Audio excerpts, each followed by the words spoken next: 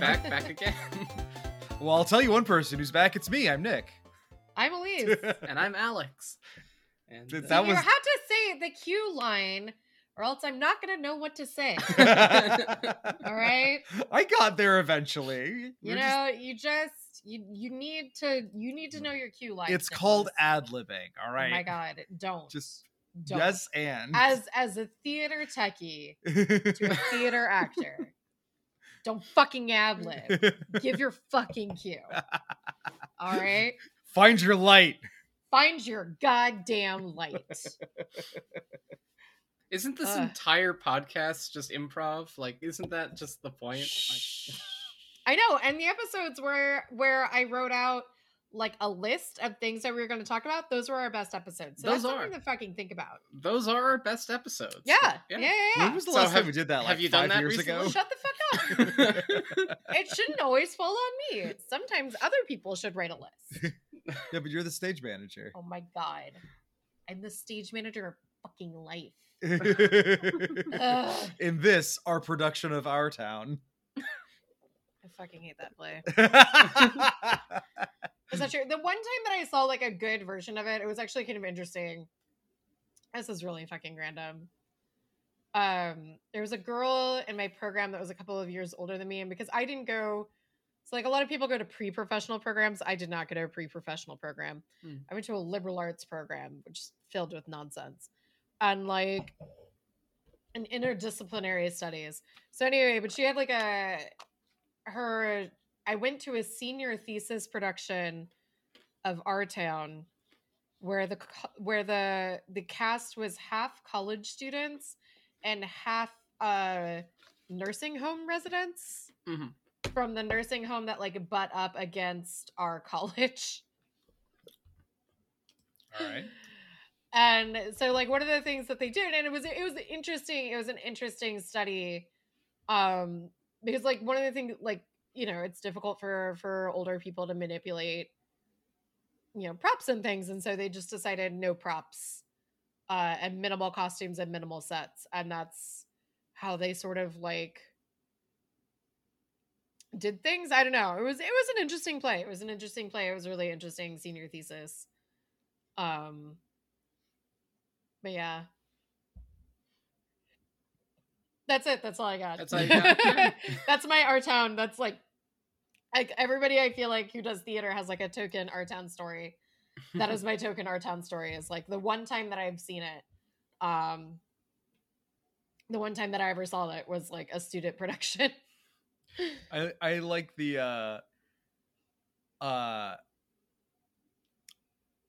story that one of the guys from We Hate Movies has about seeing it. I think it was Michael Shannon playing the playing the stage manager. The villain from Shape of Water was in a production of Our Town that he saw. What? And playing the stage manager. What? And he said that like the beginning of the play, he like to do the like please turn off your cell phones announcement. Michael Shannon, or whoever this actor was, but I think it was Michael Shannon, just came out onto stage, took out a cell phone, looked at it, looked at the audience, shook his head, and then walked back off stage. That's honestly, that is a really good way of doing that. That sounds bone chilling, as right? Somebody who's had to, like, especially like Michael Shannon. Right.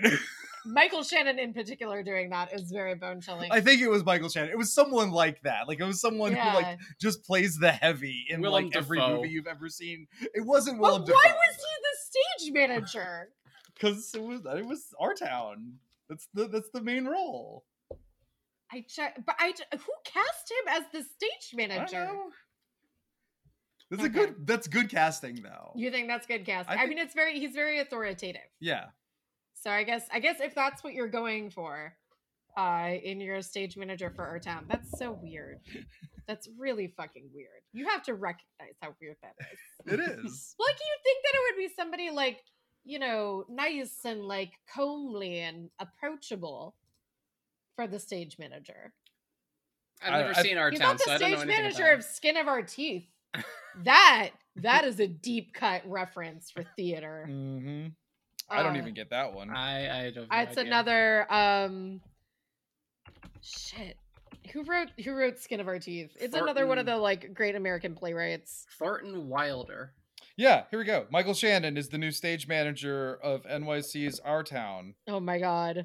This was an article from February of 2010. So there you go. Okay, so Skin of Our Teeth is another Thornton Wilder play. Mm-hmm. So Thornton Wilder also wrote Our Town. It's funny because in both plays there is a stage manager, and the idea is, oh Jesus, God, okay, I'm gonna nerd out for a second. So like he's very influenced by epic theater of kind of like Bertolt Brechtian fame. And so the idea being the Gesamtkunstwerk. We're all familiar. We all know, okay? Obviously. But like, so one of the things, and it draws off of Theater of Cruelty by Artaud, but like the idea being you should always recognize that you're watching a play.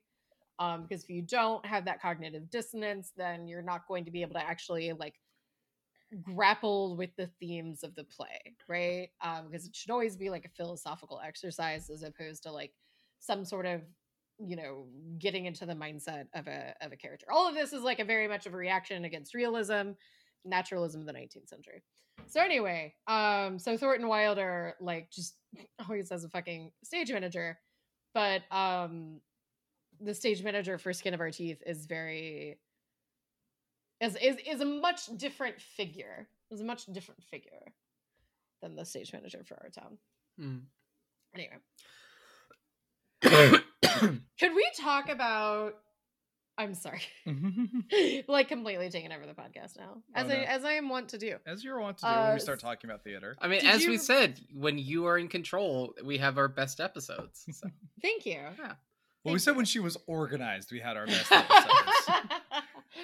Did you see the Broe Deschanel YouTube video on method acting? I did.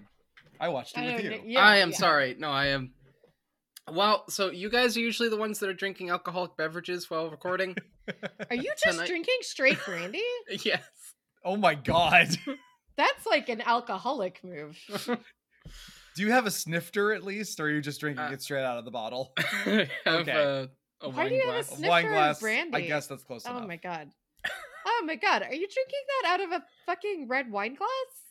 It's close enough. Out of whatever I have. Who owns a fucking snifter? Leave her alone. Actually, we do, bitch. Do we? What do you think those things are? Those things? Those are Glencairn glasses. They're different. No, the ones on top. The one that can't roll over. The Scotch glass. Oh, I guess that technically is a snifter. Yeah, you're right. There you go. Yeah. It's not a brandy snifter. It's not like a huge brandy snifter, though. Sorry. It's been a rough week for those in the know. Yeah. Hence why we didn't record last week. Yes.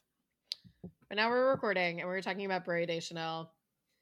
And the whole joke that I wanted to make. So Broe Deschanel does this whole video on method acting and like why it's terrible and why you pretty much only see white cis men doing it.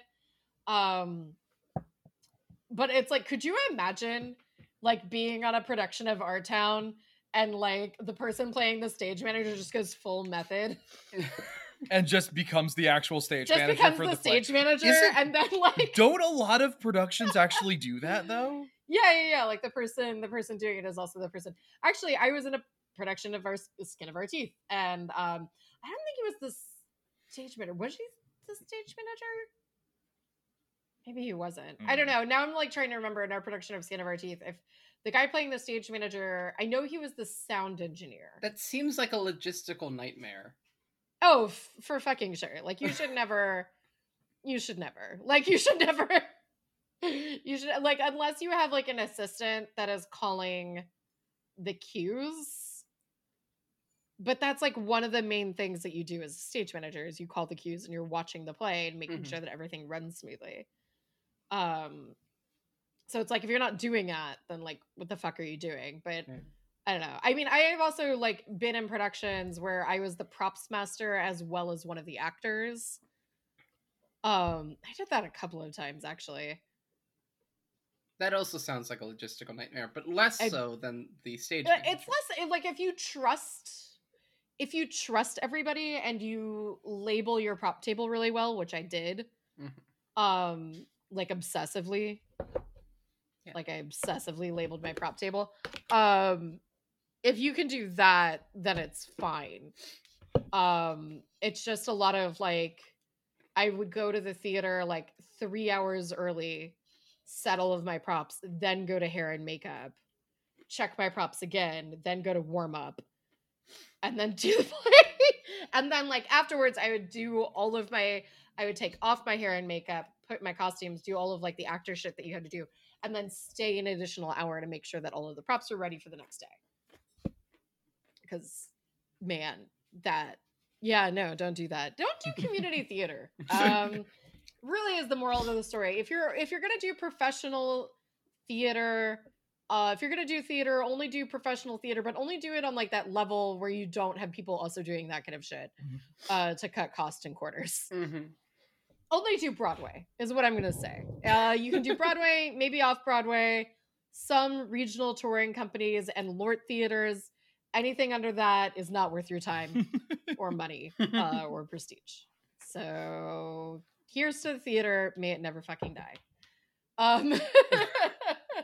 Anyway, Broey Deschanel did a really great, since that's one of the things that we talk about on this channel is various YouTube videos that we've watched. Broey Deschanel does a really good takedown of the method style of acting. Which is someone who's classically trained. Was not something that I dealt a lot with. Instead, I learned how to read a fucking script, which is actually reading a script and controlling your body are literally the only two things that you need to do. The only two skills you need to have to be a good actor. Mm-hmm. Like that's it. You need to learn how to read a fucking script. You should probably take some yoga. Dramaturgy and yoga are the only two classes that you need to take to be a good actor. There. That's my rant. Projection Somebody training. else talk about something else. Projection training. Projection training. Ugh, fine, whatever. Voice and movement, dramaturgy, yoga. Look, you gotta End be of able to list. speak directly to the back wall, okay? You can't speak. I mean, I knew someone in high school theater who had such trouble projecting that when we did like a film project, we would have to he would scream and we had to crank his voice up like all the way and then down whenever anyone else was speaking and then crank him back up again. Oh my god. See, you have to do the opposite for me because I'm so good at projecting that I'm just like, it sounds like I'm yelling all the time. Yeah, that's when why I just set think I'm up your speaking knobs to be so that you are quieter than Elise, and then you Yeah. fuck with them. And then you fuck with them when I'm not looking. In fairness, I think that mostly happened when we just put the mixer away. Like Mhm. the knobs just knob themselves. Yeah, sure, whatever, Nick. Knobs do not knob themselves. They That's do. not how that works. They do. We've had that happen. We had that happen like fairly recently where we were just so quiet and we couldn't figure out why. Mhm. And then we realized it was because all the knobs had been knobbed. And I was up there last week, and I should have checked. I should have checked to make sure everything's right. Hopefully, things are Yeah, right. you It's you true. did visit us last weekend. Mhm. It's hard to Uh. believe it was only last weekend. It was only last weekend. It's been less than a week. Such a long week. Ah. It's such a long week. Did we do anything fun this week? Well, did we Was do there anything fun this weekend? That's true. We did fun things this weekend. We got high and watched Madeline. If you're a law enforcement officer listening to this, We live in Colorado. Yeah. This happened in Colorado. Or alternatively, it fell backwards, and this recording fell backwards in time Yeah. from next month. Isn't it next already decriminalized? I No, think I it's think it's from decriminalized to lifers. possess, but not to consume. Oh, what? That's Yeah, ridiculous. Who would just? It is ridiculous. the fuck kind of sense does that make? I don't know. It doesn't make any sense. I think the idea is like they can still get you for public intoxication, with but they yeah. can't get you for like marijuana possession because then that rolls into so callbacks to our last episode where we talked about how Virginia is becoming cool. although it and- became slightly less cool. It became Yesterday. pretty less cool yesterday. Yeah. But one of the things that the legislature has worked to do is to calling back to the previous episode, because of course you listen to all of our episodes in order. I'm How sorry. else will you understand the continuity? How would If- you understand the continuity? You wouldn't. You would be so lost. No. Start sometime in like mid-June of 2019. Don't listen to anything before that, please, for the love of God.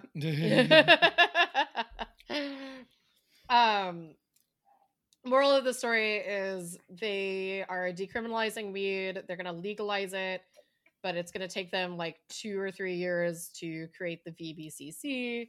In the meantime, they went ahead and decriminalized it, or at least decriminalized possession. So that way, because part of the deal was to expunge the records, release nonviolent drug criminals, or release nonviolent Drug offenders. Specifically marijuana charges, to release them, and then and expunge their records. And part of that is you can now no longer have people coming into the system. So for that, so they had to decriminalize marijuana for the next couple of years. Whether that happened June 1st or July 1st is dependent on when you listen to this episode. So there was another callback in there to a previous episode, and I don't remember. Oh, we had talked about Madeline. Yes. We were going to do some investigation as to whether Madeline was racist. And the answer is probably the books, but thankfully not the television show from the 90s. Mhm. I thought that you said that it was racist, but in a different way from the books. Was it? It wasn't racist, but it was definitely... Pepito is like a animal abuser in the show that he isn't in the books, apparently. Yes, it was problematic, but not in the way that Not the books racist, just problematic. are. You can't be racist. Can you be racist against people from Spain? You can be racist against people from Spain. It's entirely possible. Really? I feel like they're white. We gotta crack open the whole "what is white" controversy here on the podcast. Break out the calipers, everyone. Jeez Louise. Holy shit. Let's not get into this one, actually. All right. So anyway, Pepito, who is the Spanish ambassador's son, is a real dickbag. In both the books and the TV series, but the TV series decided to add this other layer that he was like an animal abuser, which I don't remember from books. The big question was Madeline racist? Because in Madeline's Christmas, which I think was actually written in the 1980s, instead of the original run of the series, which was written in the 40s. Yeah, We you know, don't call because this France was having a information out. normal one in the 40s. Yeah. I mean, Oh, there for wasn't sure. much else to do. It was just so It quiet was like and peaceful. the 40s or the 50s, and the idea was it was like pre-World War II. But kind of like nebulous pre-World War II. So it's like it could be the 19-teens, it could be the 1930s. We don't really fucking know. But the Christmas book was written in the 1980s, not by the original author, and involved a man of Arabic descent with a flying carpet that made all the girls' Christmas dreams come true. And that is not what happened in the series. In the television series, instead, it's probably Mrs. Claus, who was an unhoused person that they were super nice to. But is it Mrs. Claus? Because I got the impression that she was an angel, Oh, maybe she was a Christmas angel. which The- made me yeah. which made me wonder if, because like it seemed like the nun knew that she was an angel, like was in on it. So if a nun knows an angel, do they have to report that to like the Pope? Is that like something that has to Okay, be? I don't think that Miss Clavel knew that she was an angel. until the very she heavily end. implied at the end that like, oh, I know what's up. Okay, so I don't Explain You're to us the asking- theology of this, Elise. You were asking a question that is really like 10 questions in one, and I can't really get into that without getting into some of the ways that like nuns in particular have been fucked over by the Catholic Church. I mean, yeah, that's Mhm. fair. And then we also had to talk about nuns versus sisters, which is like a whole fucking thing. And then we had to talk about the like supposedly parallel, but actually, like, I don't know, subjugated, hierarchical for sure. So, like, in theory, nuns and priests are supposed to be parallel, but they're really like, nuns are very much like underneath the hierarchy of the priest, since priests can ascend to the popedom and nuns cannot for obvious reasons. So, does she have to report it? Maybe, but because the Catholic Church is filled with bureaucracy, but at the same time, it's sort of accepted. Like nowadays, it's very much accepted that nuns are sort of given a lot more autonomy than they were. Which they got because of some horrific abuses from many, many priests. What? Priests abusing people? It's crazy. I don't understand. Right? Never heard of this before. So I think today, in the year of our Lord 2021, Miss Clavel can do what she fucking wants. Mm-hmm. But in the nebulous 1920s, 30s teens, oh, there was probably some priest breathing down her neck. Yeah, but I don't know. But like, there's also like, I don't know, like Catholics have a very weird relationship to nuns. Like I remember like growing up, and it was just this feeling of like nuns have powers. Like I remember like my friend and I were trying to leave church, and then there was a nun from Fatima in Portugal where a bunch of miracles occurred. Mm-hmm. And she was like coming to talk, and then like just kind of cornered us. Not really even cornered us. Like we were just like sort of leaving, and she's like, "You're coming to the talk, right?" And we were like, "Yes." "You're gonna sit in the front row, right?" "Of course, sister." And then we fucking sat in the front fucking row, didn't we? Didn't we? Because nuns just have powers. I can't explain them. But if you're Catholic or you were raised Catholic, you understand what I'm talking about. It's the penguin. You're not going to upset the penguin, are you?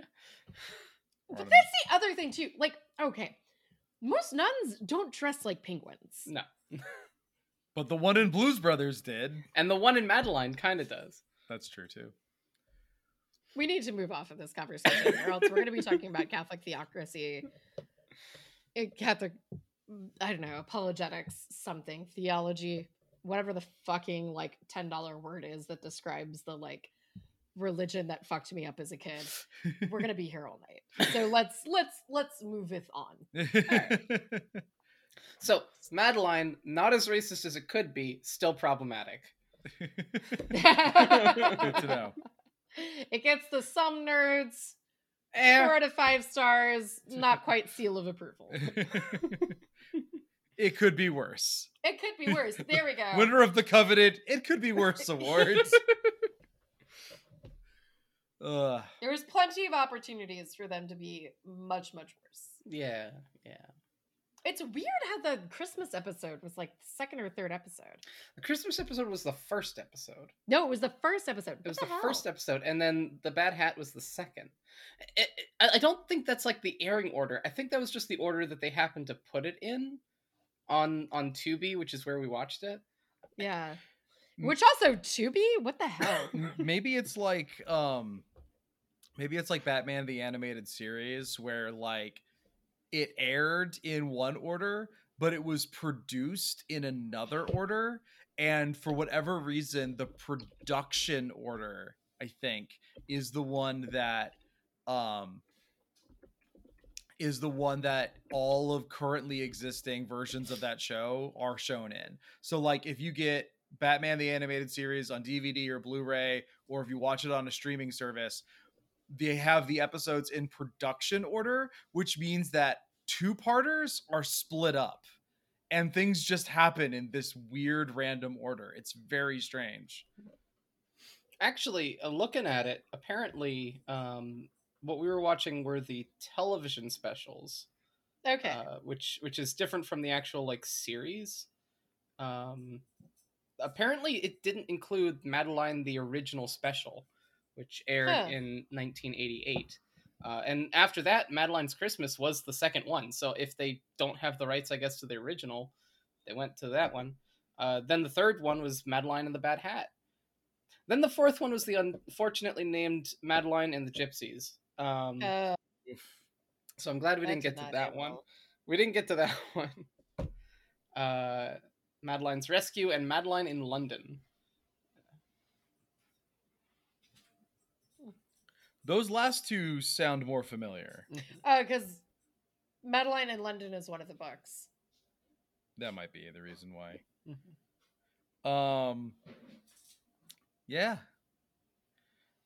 So that was one of the things y'all did. That was one of the things. We also was played dead to the world at that point. We also played what was it? Alternative facts or Yeah. fake news? Which Fake news. Yeah. Speaking of, you left some of your cards here. Oh Yeah. no. Which ones did I leave? One of Globalist. Globalists. I think Facebook, and there's one other one. Lawsuit. Do y'all want to explain No. fake news? I'll try. So the game is played. It's a card game. It's a party game.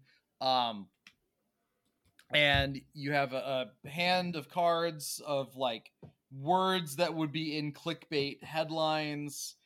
And it goes around and you play the cards. Like they have to go in particular orders. Like you have to have some kind of cards following other kinds of cards that are like denoted with colors. And then the headline ends when you have, it seems to be 2 nouns played. And so the goal is to be the person who has the highest scoring card in the current headline to get the points. We made some that were like really damn funny, and I'm trying to remember what some of them were now. We took pictures of them. We did take pictures of them. I think some of them are on Elise's phone and the rest are on mine. I'm pulling it up. Okay. The ones that I have, I have Trump eats Ann Coulter. And Russian globalists promises drunk Russia. I did take a picture of that one. Republican fears Black Twitter. Which, honestly, I think Republicans do fear Black Twitter. Yeah, as they should. And I think that's it. I think that's the one that I took a picture of. I thought there was like 1 or 2 others that we got pictures of. Because there were some that we got that we just saw and we're like, that's just an actual headline. And Yeah. I can't remember. It was one about Kellyanne Conway, I think. Like, Kellyanne Conway like being an abuser, and it's Yeah. like, oh, that actually happened. yeah, that did actually happen. Like, I think there was another one. It might have been the Republican fears Black Twitter one. But yeah, no, it was fun. We played a few rounds of that. Elise absolutely dominated that first game. Oh, absolutely, yeah. And yeah, I then did. you won the second one, right? I don't remember. I was getting a little high at that point. Yeah, me too. But we had fun. Yeah, so that game. the real weed was the friends we made along the way. Again, if you are a law enforcement officer, this podcast is coming to you from the future. Through a hole in space and time. Yeah, we did that. Then I don't know.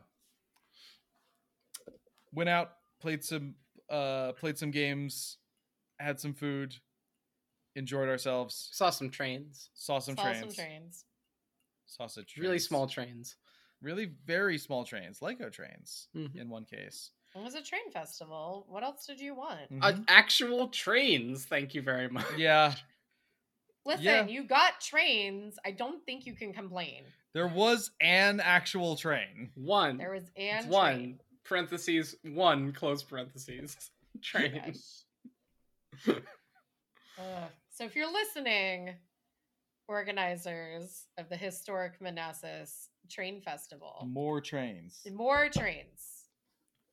But now we're not going to get more trains because Lee Carter is lost. Yeah. Yeah. Unfortunate. So for those of you not in the know, Lee Carter, famed socialist of Virginia, And lost internet both shit poster.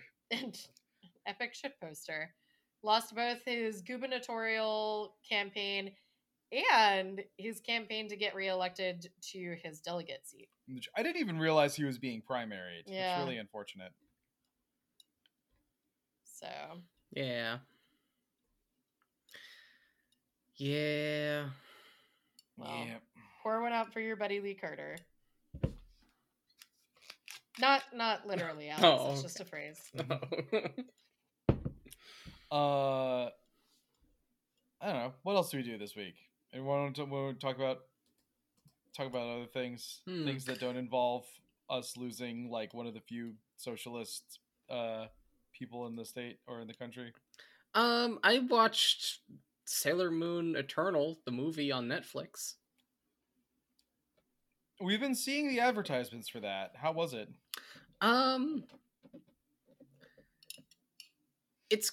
It's a continuation of the series. So like if you haven't been watching the rest of the series, you might be a little lost.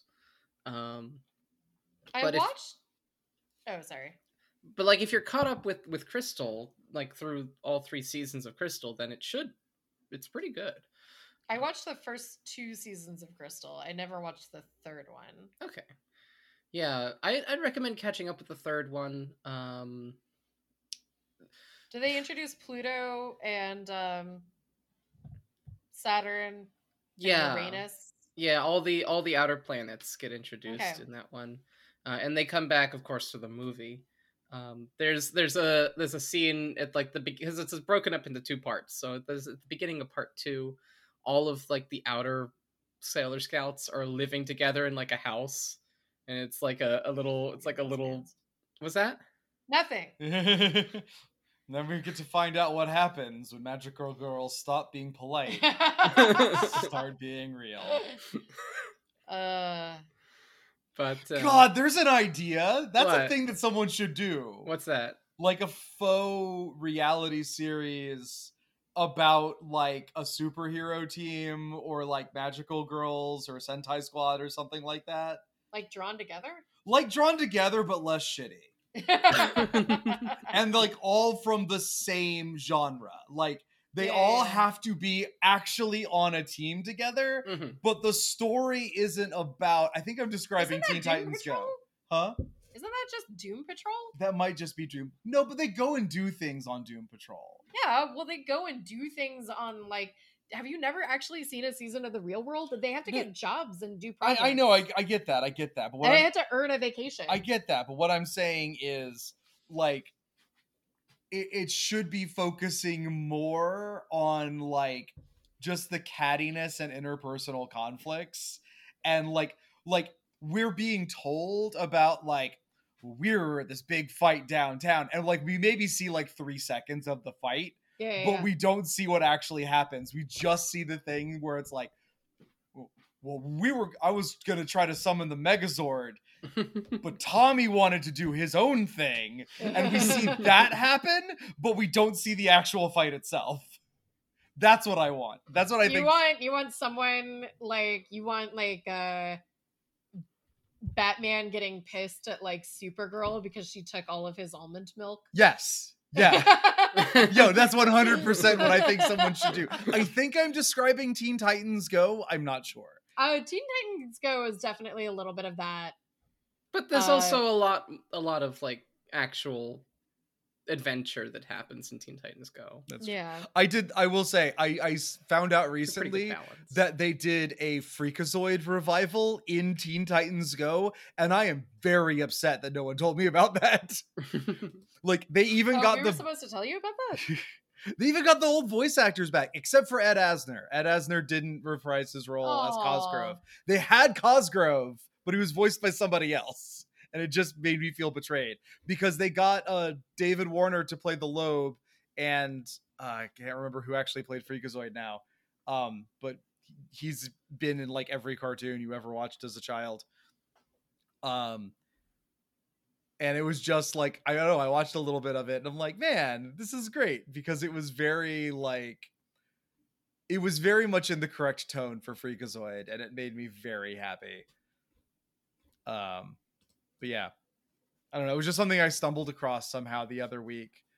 I can't remember what it was. I think I was trying to find a clip from Freakazoid to put in our Discord server when we were playing Pathfinder like a month ago. And I was like, oh man, this reminds me of a Freakazoid thing. So I'll put it in there. And then I was like, wait, Teen Titans Go meet Freakazoid? What?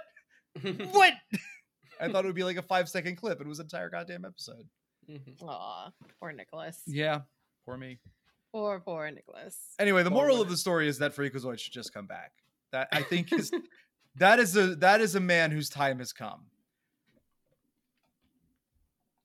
Because it's all about like the internet giving you powers and also just making you a huge idiot. And I feel like the internet has both given us all powers and made us all huge idiots. I feel like that joke was like 10 years too early in the late 90s. Yeah. And I feel like now people would appreciate it more. Yeah. Yeah. So I don't know. That was the thing we watched. But yeah, so Sailor Moon Eternal. Oh yeah. Yeah, no, it's good. It spends a fair amount of time on like the backstories of each of the characters. So like you get to see like what Sailor Mercury's home life is like. And you get to is it filled with studying and having anxiety attacks? It is filled with studying, and there's some, I wouldn't say anxiety, but like doubts. She lives in her parents are divorced, which I didn't know. Yes, I know. So I don't know, but they spend time seeing some of the I don't want to call them minor characters, but a lot of the Sailor Guardians just kind of blend into the background as you go further into the series, as you get some of like the power players come up to the front.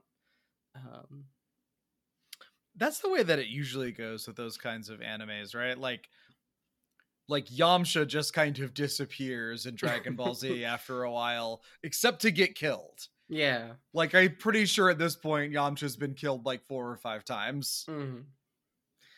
But yeah, so I saw that. I've been continuing to watch The Dragon Prince, which is good, and you should watch it. Did we talk about that on the podcast, or did we talk about that in person? I don't know if we have talked about that on the podcast. I know we talked about it in person. So Dragon Prince is a Netflix original series. It came out, like 2018, I think? Yeah, a few years ago, but something not like super long ago. Not too long ago. It's animated series, largely aimed at kids. It follows basically this fantasy setting of a world divided. It's weird. If every time I see the intro, like they do the whole, once upon a time, the 4 elements lived in harmony, but everything changed in the Fire Nation attack thing. They do that like every episode, but the way it's portrayed is like the continent is divided in half. And on one side is like the elves and the magic kind of realm. The other half is the human kingdoms. And every time I keep thinking to myself, after World War II, the world is divided in 2, East and West. This is a period of time known as the Cold War. Oh like my God. Goes through my head every single fucking time. Man, David Hayter needs more work. That's all I'm saying. He should just show up. Like, since they don't want him playing Solid Snake anymore, and since Konami doesn't want to make video games anymore, he should just show up in other things and just do the Snake voice. Just like he did Guyver 2 Dark Hero back in 1992, and then he did the Metal Gear Solid games, and then he wrote a draft for one of the X-Men movies. But it's like he just needs to show up in more things and just be Solid Snake. Yeah. But yeah, it largely like I can't even know how to start with talking about the plot of this. The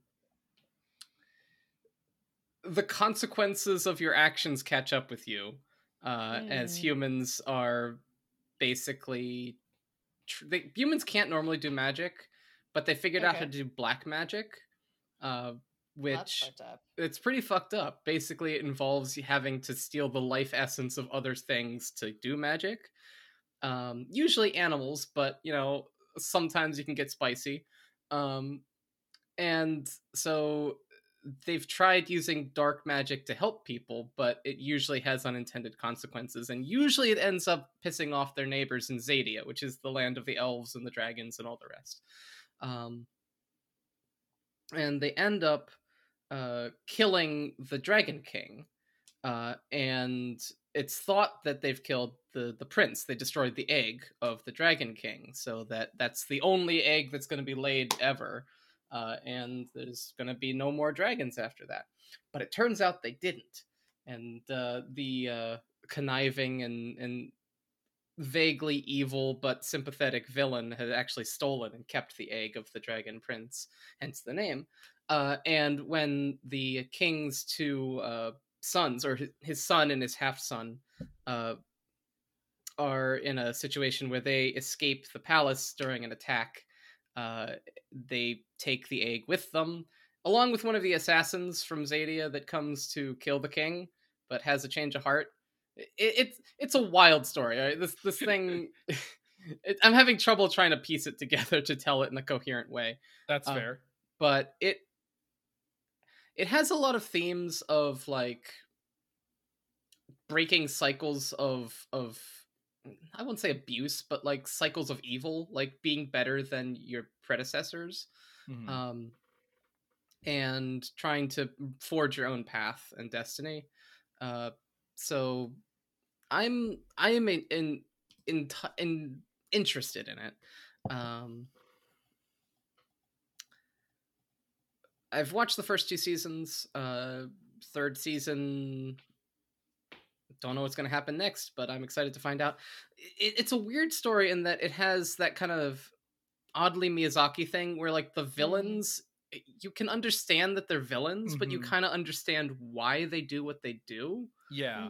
Like it's not just evil for evil's sake, so to speak. I would say a lot of like, I don't know what the case is here, but I would say with Miyazaki at least, in the stories where Miyazaki has villains, like some of them are actually villains, but then like like in Castle in the Sky. Yeah. That's the like obvious example of like, the villain in that story is actually a villain.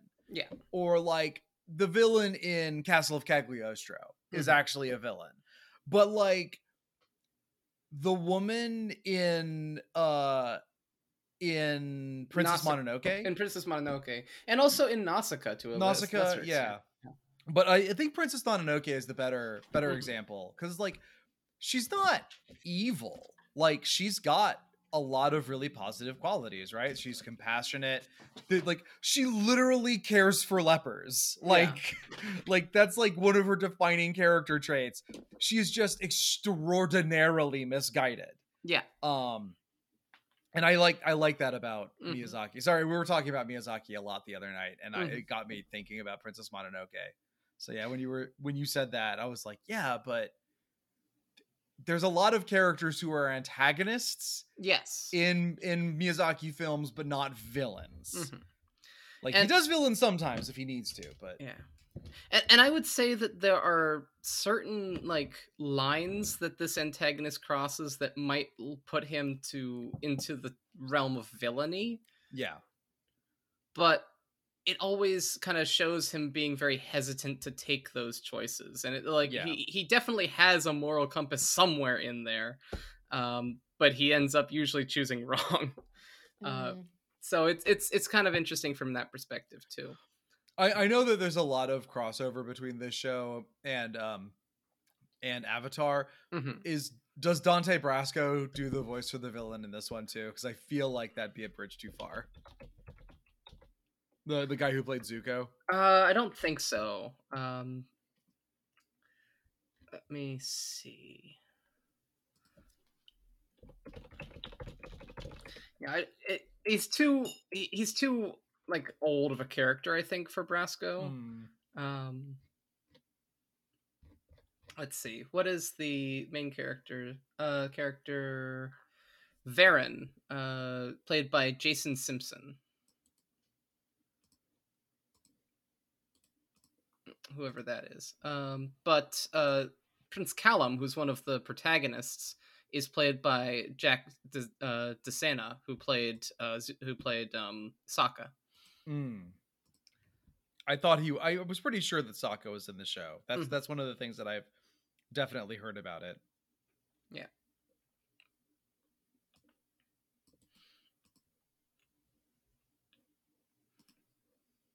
Yeah. I don't know if there's any other voice actors from Avatar that are in it, but I don't know if it necessarily is comparable. It's comparable to Avatar. Anything is comparable to Avatar, but I don't necessarily know if it is on the same level as Avatar because it's kind of shorter. It has 3 seasons, but each season is only 9 episodes long. So it tells a much more compact story, I think. Yeah, it doesn't have the same room to breathe with the characters that Yeah. Avatar had. Yeah. The way I've been watching it is 3 episodes at a time, which is pretty decent because each 3 episodes is usually like a complete arc within a series. So it's almost like watching 3 movies per season. Okay. And because I only have a limited amount of time, I can't really binge things these days. So that's usually what I end up doing. Sometimes I'll watch 6 episodes if I happen to have the day off or something like that. But I would definitely recommend it once you all get some more time, because I know that's going to happen. You're going to get some free time. Yeah. Will it? Just kidding. But yeah, no, it'll go on the list. Mm-hmm. Currently we did check something off the list and are in the process of checking off something else. Oh, Since the last time we recorded, we watched all of WandaVision. We did watch all of WandaVision. How is WandaVision? We legally and lawfully obtained access to Disney Plus. Yep, legally and lawfully. For any law enforcement listening in, of course. Yeah, for any Disney Plus law enforcement listening in, Specifically, we for Disney definitely have our own login and didn't just use someone else's. Do you care about spoilers? Is this going to be spoilers or no spoilers? Not particularly caring about WandaVision. I Okay. tend to not really care too much about like the Disney superhero stuff. genre. That's like Yeah. the Marvel Cinematic Universe or whatever.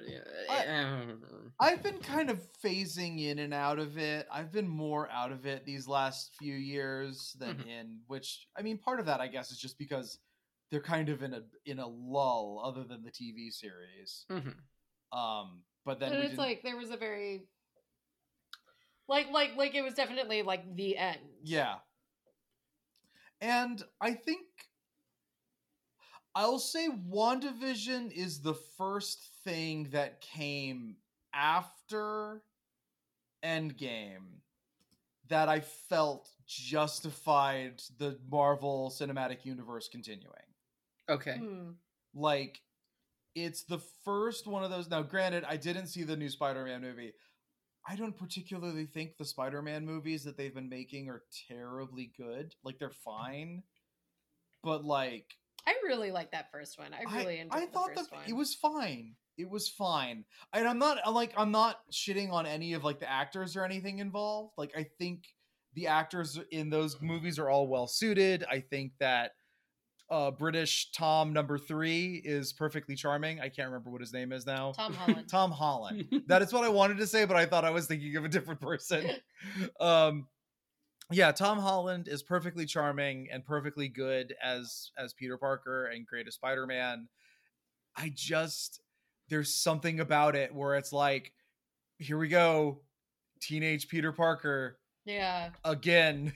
I mean, it feels very like, well, it's well trod. Right. Yeah. It's well trod. Yeah. And it's like, and it sucks that like Into the Spider-Verse came out. Into the Spider-Verse is so goddamn good. Yeah. And like I think that probably colored my perception a bit, because I waited to see Homecoming like for a long time, because I've been kind of in and out and just like sometimes I'll see a movie and sometimes I won't. And I saw Into the Spider-Verse because I really wanted to see it, because I love Mitchell and Lord, and I thought it was fucking fantastic, because it is. And then you were like, well, you should see Homecoming. So we watched Homecoming, and I'm like, it's not as good as Spider-Verse, though. Yeah, and that's the thing is like I saw Homecoming first.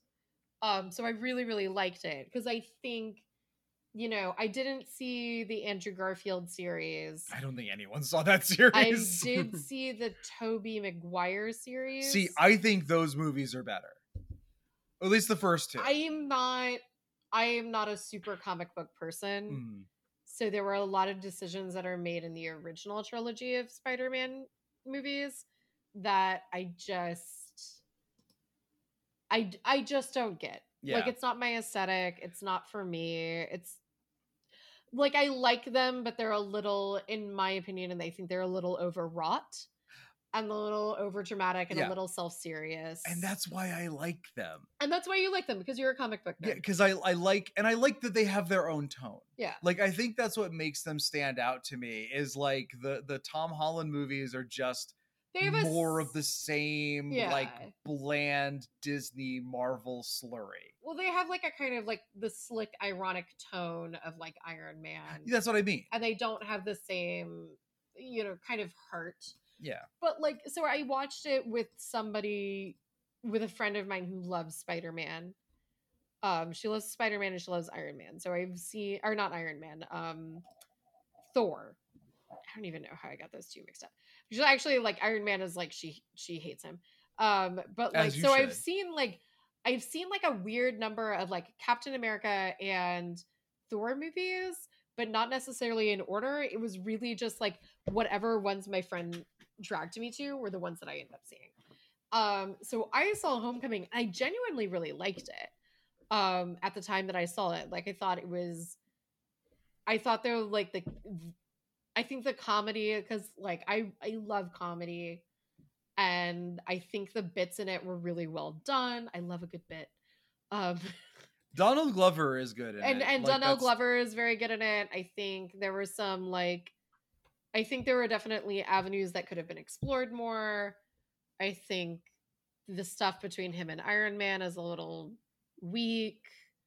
Like I wish it was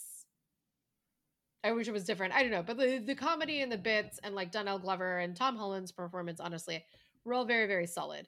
But then you see something like Into the Spider-Verse that has not just solid, but it's like genuinely excels. And it's got something to say. And yeah, it's got like has something things to say. do. It has a point of view. It has an aesthetic. That isn't just get ready for the next phase of the Marvel Cinematic Universe. Which is my problem with a lot of the Marvel movies, is because so many of them are just like, can't wait for the next thing, and it's like, I paid $15 to see this. I would like to have a good experience. And like all that to say, getting back to WandaVision, which is what getting back to WandaVision. The nice thing about WandaVision is like it has an aesthetic. Mm-hmm.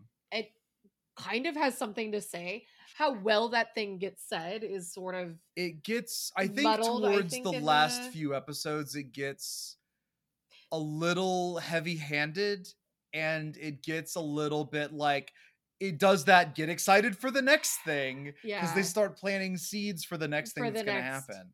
Yeah. But like the first 5 or 6 episodes, I think are fucking fantastic. So the things that I really love about WandaVision and the things that I don't care for. Yeah. So one of the things that I love about WandaVision is the first 6 episodes go through like the history of sitcoms. Okay. And I'm somebody that fucking loves sitcoms. So this is my shit, right? Like we go to the 50s, and then we have with like the 1950s Bewitched, and then we have the 1960s, and then they go into the 70s, and each episode is a different decade of sitcoms, and you can see all the different threads that they're pulling from. Mm-hmm. So like the 90s episode is very much inspired by Malcolm in the Middle, which I think is a super underrated sitcom. The 2000s is unfortunately inspired by Modern Family, which is a little like blech. But also, I could see makes sense. It makes sense. It's a Disney property. It makes sense. Was it Malcolm in the middle of the 2000s? What? Yeah, like late 90s, early 2000s. Late 90s, early. The Modern Family began in the late 2000s, and went through the 2010s. Malcolm in the Middle is late 90s. Malcolm in the Middle, I think. Internet is telling me it started in January of 2000 and it ran for 7 seasons. Okay. Well, January of 2000 means that it was filmed in the late 90s. Fair enough. So that's why it has a very 90s aesthetic in the beginning. Is the moral of that story. So that's really cool. The stuff that they do with Sword is interesting-ish. But the complaint that so a lot of people, it was funny because I was watching it, and there are friends of ours that had seen the entire series as it was coming out, and they were sort of interested. And apparently, like, one of the big complaints about WandaVision is like, oh, if it wasn't for COVID, it could have done so much better. And I was like, no, MCU doesn't know how to do an ending. Yeah, because it doesn't end; it just continues. Because it doesn't end; it just continues. It has to plant the seed for the next thing. Yeah, somebody single time. Started filming it, not knowing how. Yeah. Here's my problem. Go ahead. Can I finish my thought first before we move on to the next one? So one of my things about the ending of WandaVision, a lot of people complained like, oh, it sucks because of COVID. And I'm like, no, it doesn't. Like, this is a consistent problem that you have through the MCU because they don't end things, because it always just has to continue, because they're always just setting up for the next thing. And like, it's not that COVID affected the filming. It's that COVID lays a lot of the problems bare, that the MCU often uses things like talented actors and CGI and like a cast of thousands to cover up. Yeah. And because they didn't have those things, it kind of lays all of the problems of the MCU very bare. Which is that the people that are writing it, like, unless you're getting a true auteur, someone like Taika Waititi, working on Thor Ragnarok, or the Gunn brothers working on Guardians of the Galaxy, none of the writing is very good. Yeah. And so it just becomes very obvious that it's like, oh, the writing just really sucks. And everybody's like, no, it's because of COVID. It's because they had to stay 6 feet apart and they couldn't use all these people. And I'm like, no. Like, it's because the writing sucks for like 90% of the MCU. I'm going to tweak that slightly. Okay. I don't think the writing sucks. I think the writing in WandaVision is actually really solid. Well, for this first 6 episodes. Well, okay. So, but here's what I was going to say. Here's what I mean by that. The idea of taking a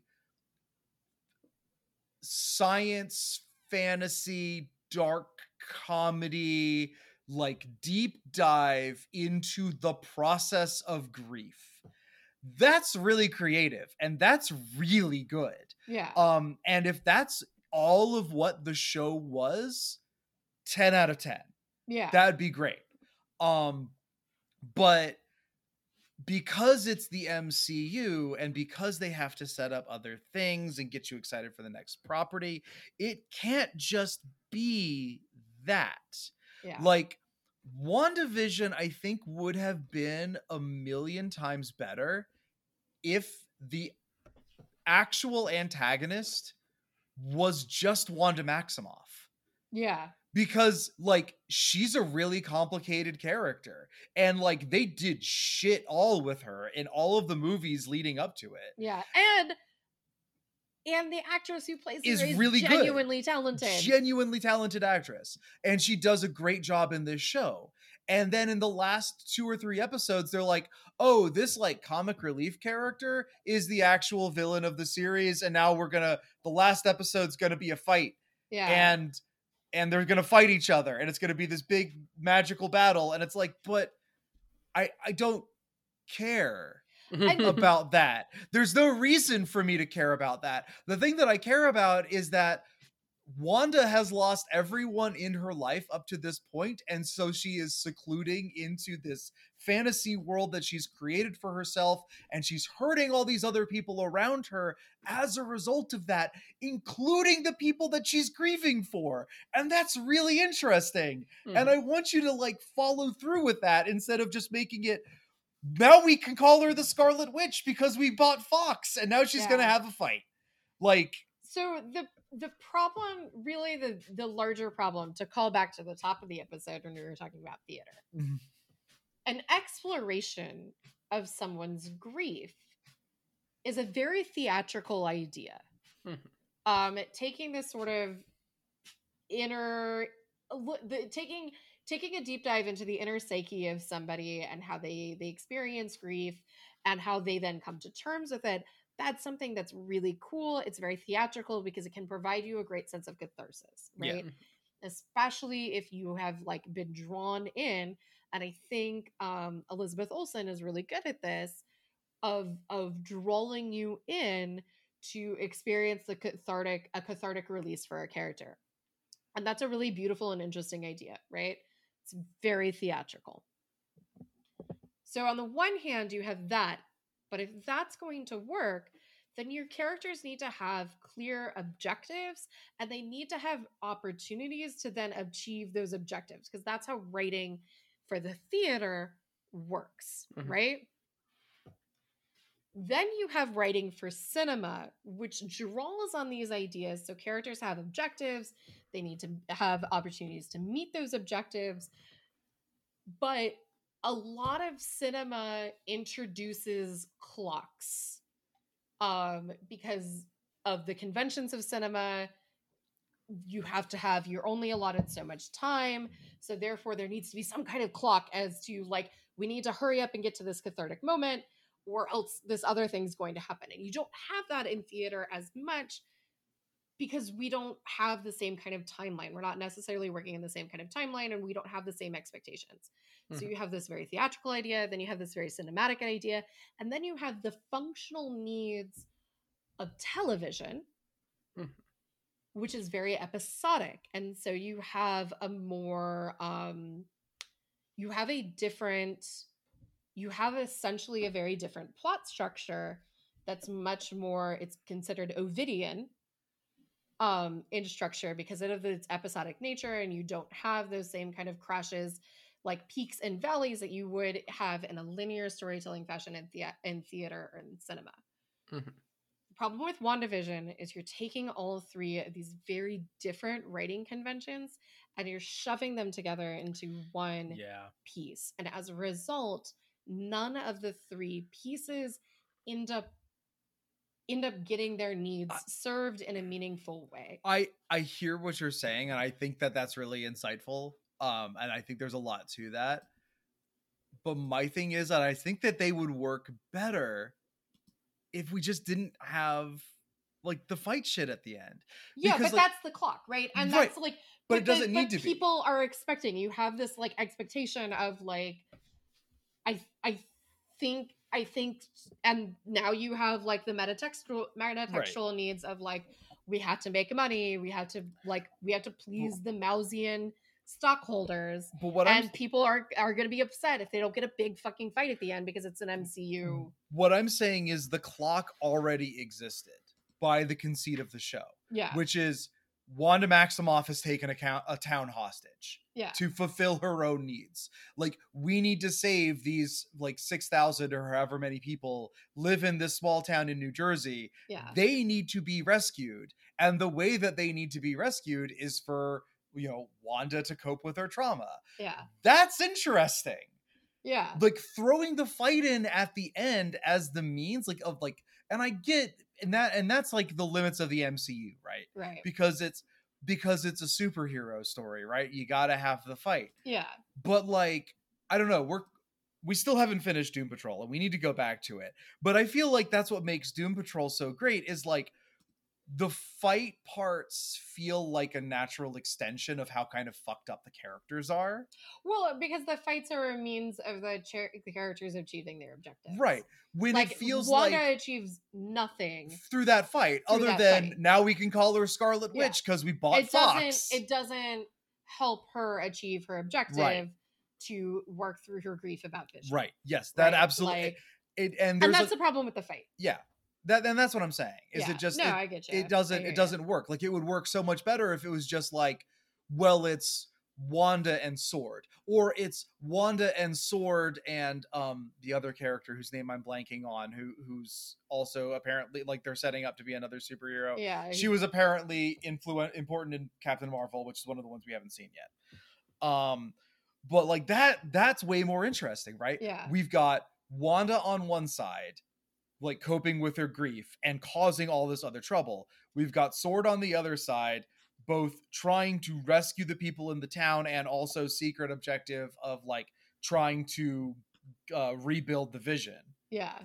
And then we have this other woman in the middle who's like trying to keep both sides from destroying each other. Yeah. Like, that's what that show should have been. Adding in another antagonist right at the end, like, just muddies all of that. Well, and I think a lot of that was also done to a certain, like, and it's really ironic, right? Because like the flagship character was Iron Man. Right. The MCU has this compulsion to keep any of their like big hero types from having any sort of gray area, which is weird because they give a lot of lip service to it, right? They provide a lot of lip service, but at the end of the day, Tony Stark sacrifices himself, is a Christ figure who sacrifices himself for like the good of salvation, right? Like, and like Star-Lord's a man child, but his heart is in the right place. Like, and Thor, you know, like you can't, ditto Thor. Like, ditto you could say Thor. the same Like, thing about Thor. And so because of that, it's like because they can't just allow their characters, and freaking Wanda Maximoff is not allowed to live in a gray area, just feels like a real disservice of her character's origins. Not that I know like a fuck ton, but from everything that I've kind of gathered and garnered, it's like that seems really particularly shitty to her and really disingenuous to her character of like, no, we have to absolve Wanda of any wrongdoing, right? She's just a girl in love. She can't be held responsible for her actions. It's like callback joke to Crazy Ex-Girlfriend. But so because like they can't, that's why we had to like introduce the real antagonist, who's a literal witch. Can we talk about that? She's a literal witch, and they used Salem imagery, and it's like all of those women who were just victims of the fucking patriarchy, and it's just like, fuck off that shit, MCU. In fact, like when they started introducing like Salem witches, I was like, I'm gonna flip a fucking table. This is unearned. You know, but then it's like, I think a lot of people would have felt, Sabrina. Yeah. But like, I feel like, God, I wish that would have been way better. But I feel like, I feel like the complaint would have been from a lot of people who do like the MCU, would have been, oh, it's anticlimactic, because the only way that you could have written the resolution of that conflict would have been for like Wanda Maximoff and then the sword agent, the woman sword agent, to have some sort of like beautiful coming together. That's the only way. That's the only way that could have ended. You could have. We can't have just like two women seeking strength from one another, and like that would be so anticlimactic that like, even though I think it's very earned within the text, I think a lot of people would have bitched, and that's why we had to have like the big stupid fight. Like, I'm sure there's like a first draft. I'm sure there's some sort of first draft where like the resolution was actually like a hug, and then somebody was like, get the fuck out of here with this shit, and also bring me my cocaine. Like, what if, and just hear me out, if you have to keep a fight, but you want to keep it more like, I don't know, maybe I'm talking about my ass, but maybe have it like a representation of an internal struggle. Like, here is, you know, my id fighting against my super ego kind of thing. Like, maybe that's like overdone to shit, but yeah. You could have done a really cool thing with that, where like she then has to fight all of the different like avatars from the various sitcoms that she created. Yeah. Like, I think that would have been yes. I think that totally could have done that. You could have gone there. You totally could have gone like weird, like psychedelic Jack Kirby 1960s bullshit. Yeah, that would have been fucking fantastic, and I think it would have been earned within the aesthetic. Oh yeah, 100% of the show as well. 100%. Like, that's kind of what I'm saying with that. Like, and I think the thing that like makes it feel so out of place for me is that the theme of the show, as we've been saying, is it's about grief and about moving on past grief. And the one line that like everyone's been quoting from it is like, what is grief but love continuing? Like, and that's like, that's what the show's about. That's what the show's about. But that last episode. But the last episode's not, because what is that fight about? What is the thing that every other episode's like a 30-minute episode? This last episode's like a 45-minute episode. Most of it is this fight. And what is the fight about? I don't think that you deserve your powers. You should give me your powers. But that's not what the rest of the show's about. Yeah. It doesn't make... So, like, why did you introduce this antagonist that has nothing to do with the objectives someone of who the just characters? Just fucking happens to be there when all of this happens and has just been kind of sitting in the background this entire time. Yeah. And then like finally is just like, now I'm gonna do stuff about it. Like it just right. It feels unearned. I think that's the best word for it.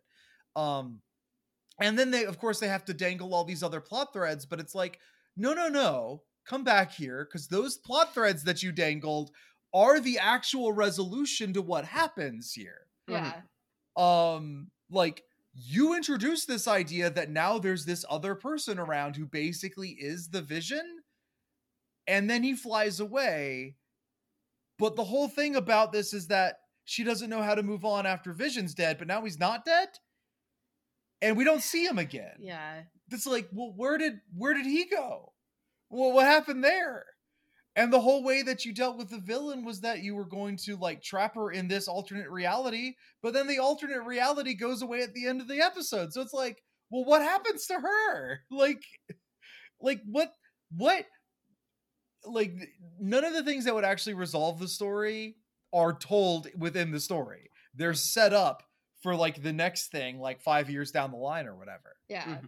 So like, who knows when we're actually going to get a resolution to that? And that's the thing that's like stressful, because it's like, well, I invested, like I really didn't give a shit about when like Wanda and Vision prior to this series, and now that I've watched this series, I'm like, wow, they have a really beautiful love story.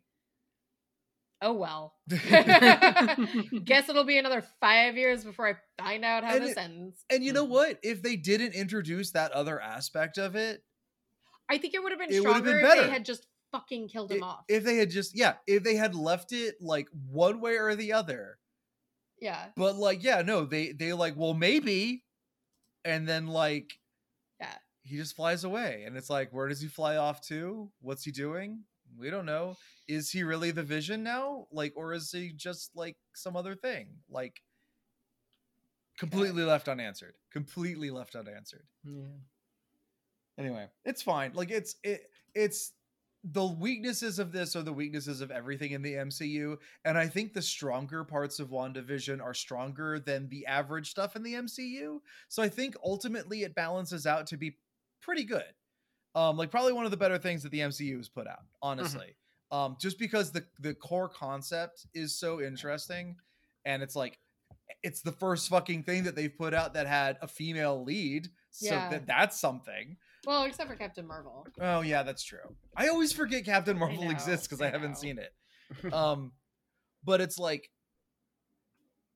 and it's very unique in the aesthetic, and like, which is again something that is very lacking in the MCU.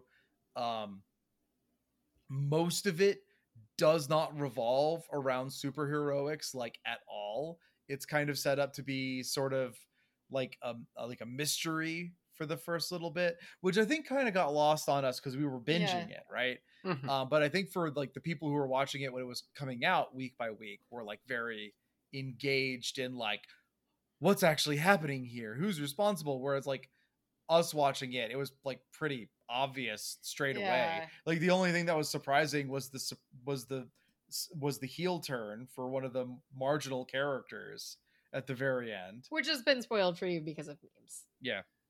So. But yeah. God, they really just should have cut that entire. And that's the other thing too. The MCU has like an obsession with stingers and an obsession with like heel turns. And so because of that, and it's like, we really didn't need it in this series. Well, not even I think just, the series is stronger without it. yeah, I would agree with that. But it's like the memes. We gotta have a baby Yoda moment. Which was also, now that we finished that, we've also started The Mandalorian. I think, I don't know, I'm really liking The Mandalorian. Oh, We're you not started through The first- Mandalorian. Okay. Yeah. Right. Yeah. I really like the episode that we just watched where they're at the farm. Yeah. And that was like really well done. And I was like, that was a nice Nice. Which one was that? self-contained episode. That's the episode, I forget what Where's number the it is. It's one like 3 or 4. ATST that's like, Oh, right. Yeah. they basically just do Shane, but in Star Wars, which is Yeah. pretty Kind of fucking a neat good. idea. Yeah. Yeah.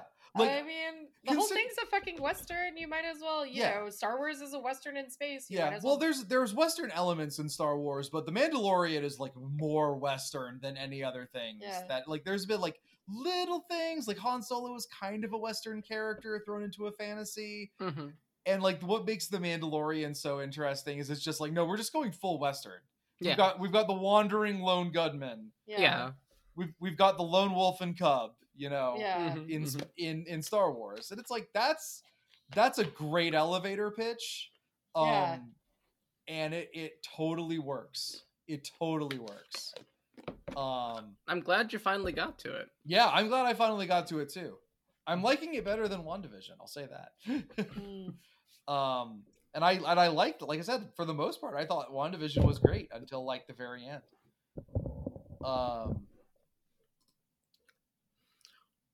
Yeah, no, Mandalorian's great.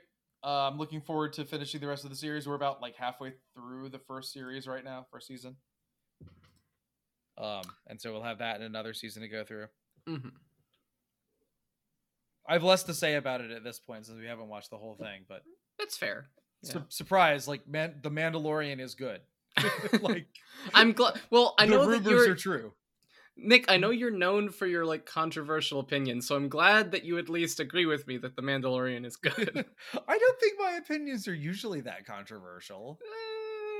Sometimes. I know sometimes I can get Mhm. I can get like nitpicky or like I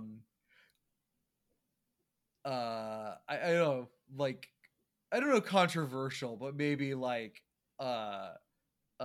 argumentative. Let's go with.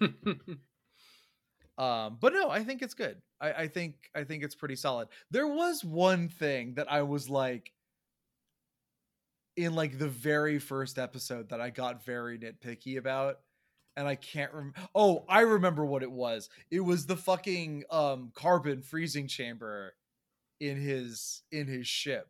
Ah, right.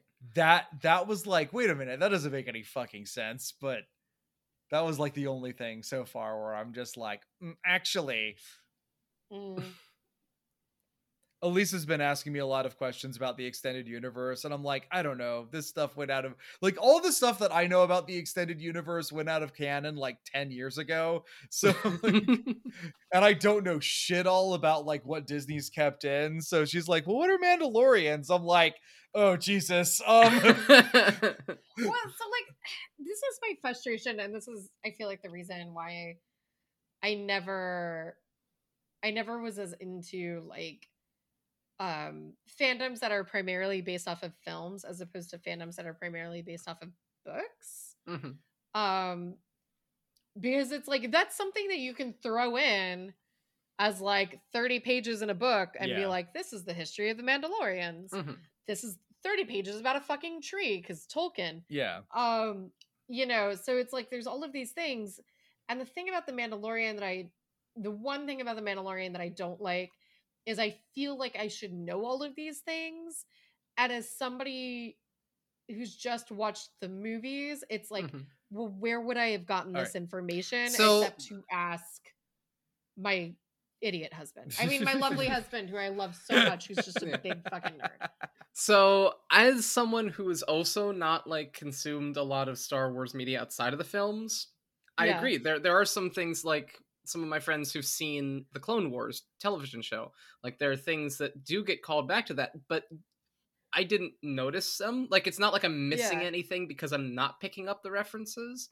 And all the information about Mandalorians that you need to know eventually does get Yeah. introduced. I kind of figured that it would, because again, like what you're talking about, Elise, that stuff existed in the 1990s and the early 2000s. There were a shitload of Star Wars books that would tell Listen. you every goddamn I'm thing not- that you wanted to I'm know not doing it. about Mandalorian. No, this is what I'm saying. And I didn't read a lot of that stuff. I read a fair amount of it. Like I read the big ones. Like in terms of extended universe stuff, like I read Truce at Bakura and I, Jedi and the Admiral Thrawn trilogy and Tales of the Bounty Hunter. Like I read a lot of that stuff. And then I played the ones that, like, most of the stuff about Mandalorians that I know comes from the Knights of the Old Republic video games. Now, all of those things. Pockets? Never mind. What'd you? No, I didn't hear what you I said. said pockets. Pockets. Yeah, pockets.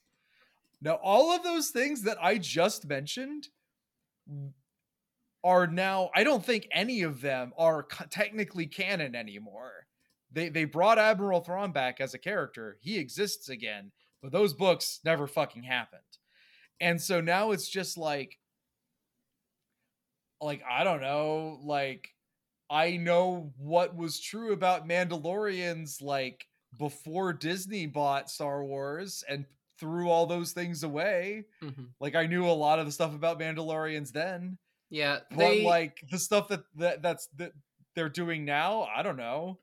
Yeah, the place to go to find out more about Mandalorians is one of the seasons of Clone Wars. Apparently, they spend a fair amount of time on Mandalore with the Mandalorians in the Clone Wars. Yeah. I never watched it. I'm not going to do it either. I don't really care enough to go and watch 12 episodes of the Clone Wars. But if you want to know more, like to your heart's content, about the history and society of the Mandalorians, it's not that I want to know more. Mm-hmm. I feel like the TV show is implying that I should know more. Yeah. But because of how little information and how slowly mm-hmm. the drip feed of information is, mm-hmm. it feels like, I don't know, like it feels like do you have a specific like you're example? not a true fan.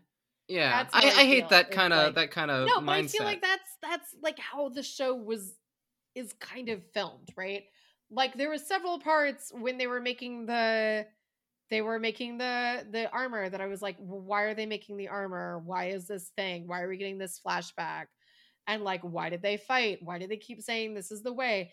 And it's like the drip feed of information about the Mandalorians is so goddamn slow that it's like I start to lose interest in the overall show because of it.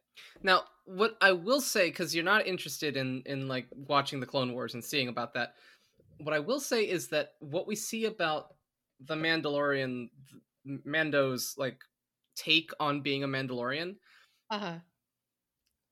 is actually different from what the Clone Wars shows, and that's a plot point. So even people that have seen that, even people that have seen the Clone Wars going into this, are like, what the fuck is he talking about? Why is he doing this? Why can't he show his face? Why does he say this is the way all the time? A lot of that is still a mystery for them too. And it does get kind of explored by the end of the season, and especially by the end of season 2. Okay. So keep with it. You're on episode 4 of 8. Or something along those lines. So I feel like watching television should not be this difficult. Is it difficult? And it's like, and I feel like if it's like, no, you got to stick with it, or like, oh, and I'm like, no, you're like, well, then you wrote it wrong. Well, then you fucking wrote it wrong. Like what is it? What is it that you want to know? What is it that you want to know? Like Alex was saying, I think some of this stuff is being purposefully left as like, this is going to be character development. Like, remember this stuff. But there's no fight. Like, oh my god! But it's Star Wars, so they're all just one-dimensional caricatures. Are they? I don't know if that's true. I don't know if that's true. Okay. I this is like, I'm not gonna say that like I don't know. every character in Star Wars is like this really like fleshed out character, but generally speaking, like the main characters have some depth to them by the ends of their arcs. Like, if you're looking at Luke Skywalker just as he exists in Empire, like, or in Return of the Jedi, or not Return of the Jedi, and New and Hope. New Hope. then you could just say, yeah, you could say that about it. Like, it was, whoa, he's so whiny. He's a one-dimensional little farm boy. Yeah. He doesn't even use the laser sword at any point in that It's movie. but Like, it's like but what I'm saying is, whereas you have in WandaVision, you have a lot of different conflicting writing styles that are all trying to say something deeply important. Mhm. I feel like a lot of Star Wars crumbles under its simplicity. It's like, why, like a lot of there's too many throwaway lines that I'm like, wait, hold up a minute. Like, you just said something that is like pungent with backstory, but we got to move on to the next laser fight. Like, Elise, one of your favorite Phantoms is Lord of the Rings. That's like half of what Lord of the Rings should is. give me 30 fucking pages so I know why that tree is important. Damn Look, it. This isn't what is it? Why can't everything be like Lord of I'm the not Rings? It isn't Les Miserables where we're going to Yeah. spend 30 pages talking about the history of the Paris sewers, okay? That's not what we're going to do. I'm in not The saying that Mandalorian. everything has to be like that, but it's like there is a balance. There is a balance. And I feel like a lot of these things, I think because throwaway lines are cheeky and fun and get people to keep watching, that serves the purpose of television, that serves the purpose of the stakeholders. It's like, I think writers get like way too happy with them and throw them around all the fucking time. And it's like, hold up a minute. But like, if I'm like watching this, I get very frustrated when they're like, why does it have to be like this fucking, I don't know, but like, I think like, that like you, just like the whole scene that they have when he goes and like drops off the baby Yoda. And there's like a bunch of things in there, and it's also like, And there's well, a if the flashback. Empire's over, why do you have a stormtrooper? Who the fuck are you working for? And it's like, give me baby Yoda and go away. I mean, like, it's so, and I'm like, but me as the audience, I feel like I deserve to know a little bit more about what the fuck is going on. There are two things here. Okay. Really three. Okay. So you're saying like the thing about the tree with Lord of the Rings. Going back to that, I'm not talking about like when Tolkien like describes the history of a tree for 10 pages. I'm talking about like where he puts the word Eru Iluvatar into like a single poem. Okay. And it's like, well, what the fuck is that? And then you look into the backstory, it's like, oh, the single most important entity in like this entire universe. And there's a whole nother book. I Yeah, know. and there's a whole other all of TV show that you could watch, but you're choosing Yeah. not to. Okay, A. That's A. B. The whole like vibe that this story is giving off is the story of like, he's the mysterious gunslinger who rolls into town and solves all their problems. And it's like, there are hints to his backstory, but what is it? The difference between this story and those stories, though, is that I'm pretty sure at some point we will actually understand his mysterious backstory, because like everything about the show is going towards, oh, he's going to realize something about himself and his place within his own culture, which means the culture is going to be further explained and his backstory is going to be further explained. But at this point, they're just establishing what's happening. And then finally, like the whole like, well, some of these things are just kind of like mysterious. Like, why do you have stormtroopers? It's like, again, I don't think we're supposed to really know who the buyer is, who the client is, really. Like, every implication is that he is working for what remains of the Empire. Whether he's working there in an official capacity or if he's like a regional governor who's just like gone into the underworld and desperately trying to cling on to like the last vestiges of power, like, we don't know. And Mando doesn't know either. Mando just knows that he's the client, right? Like, that's the whole thing.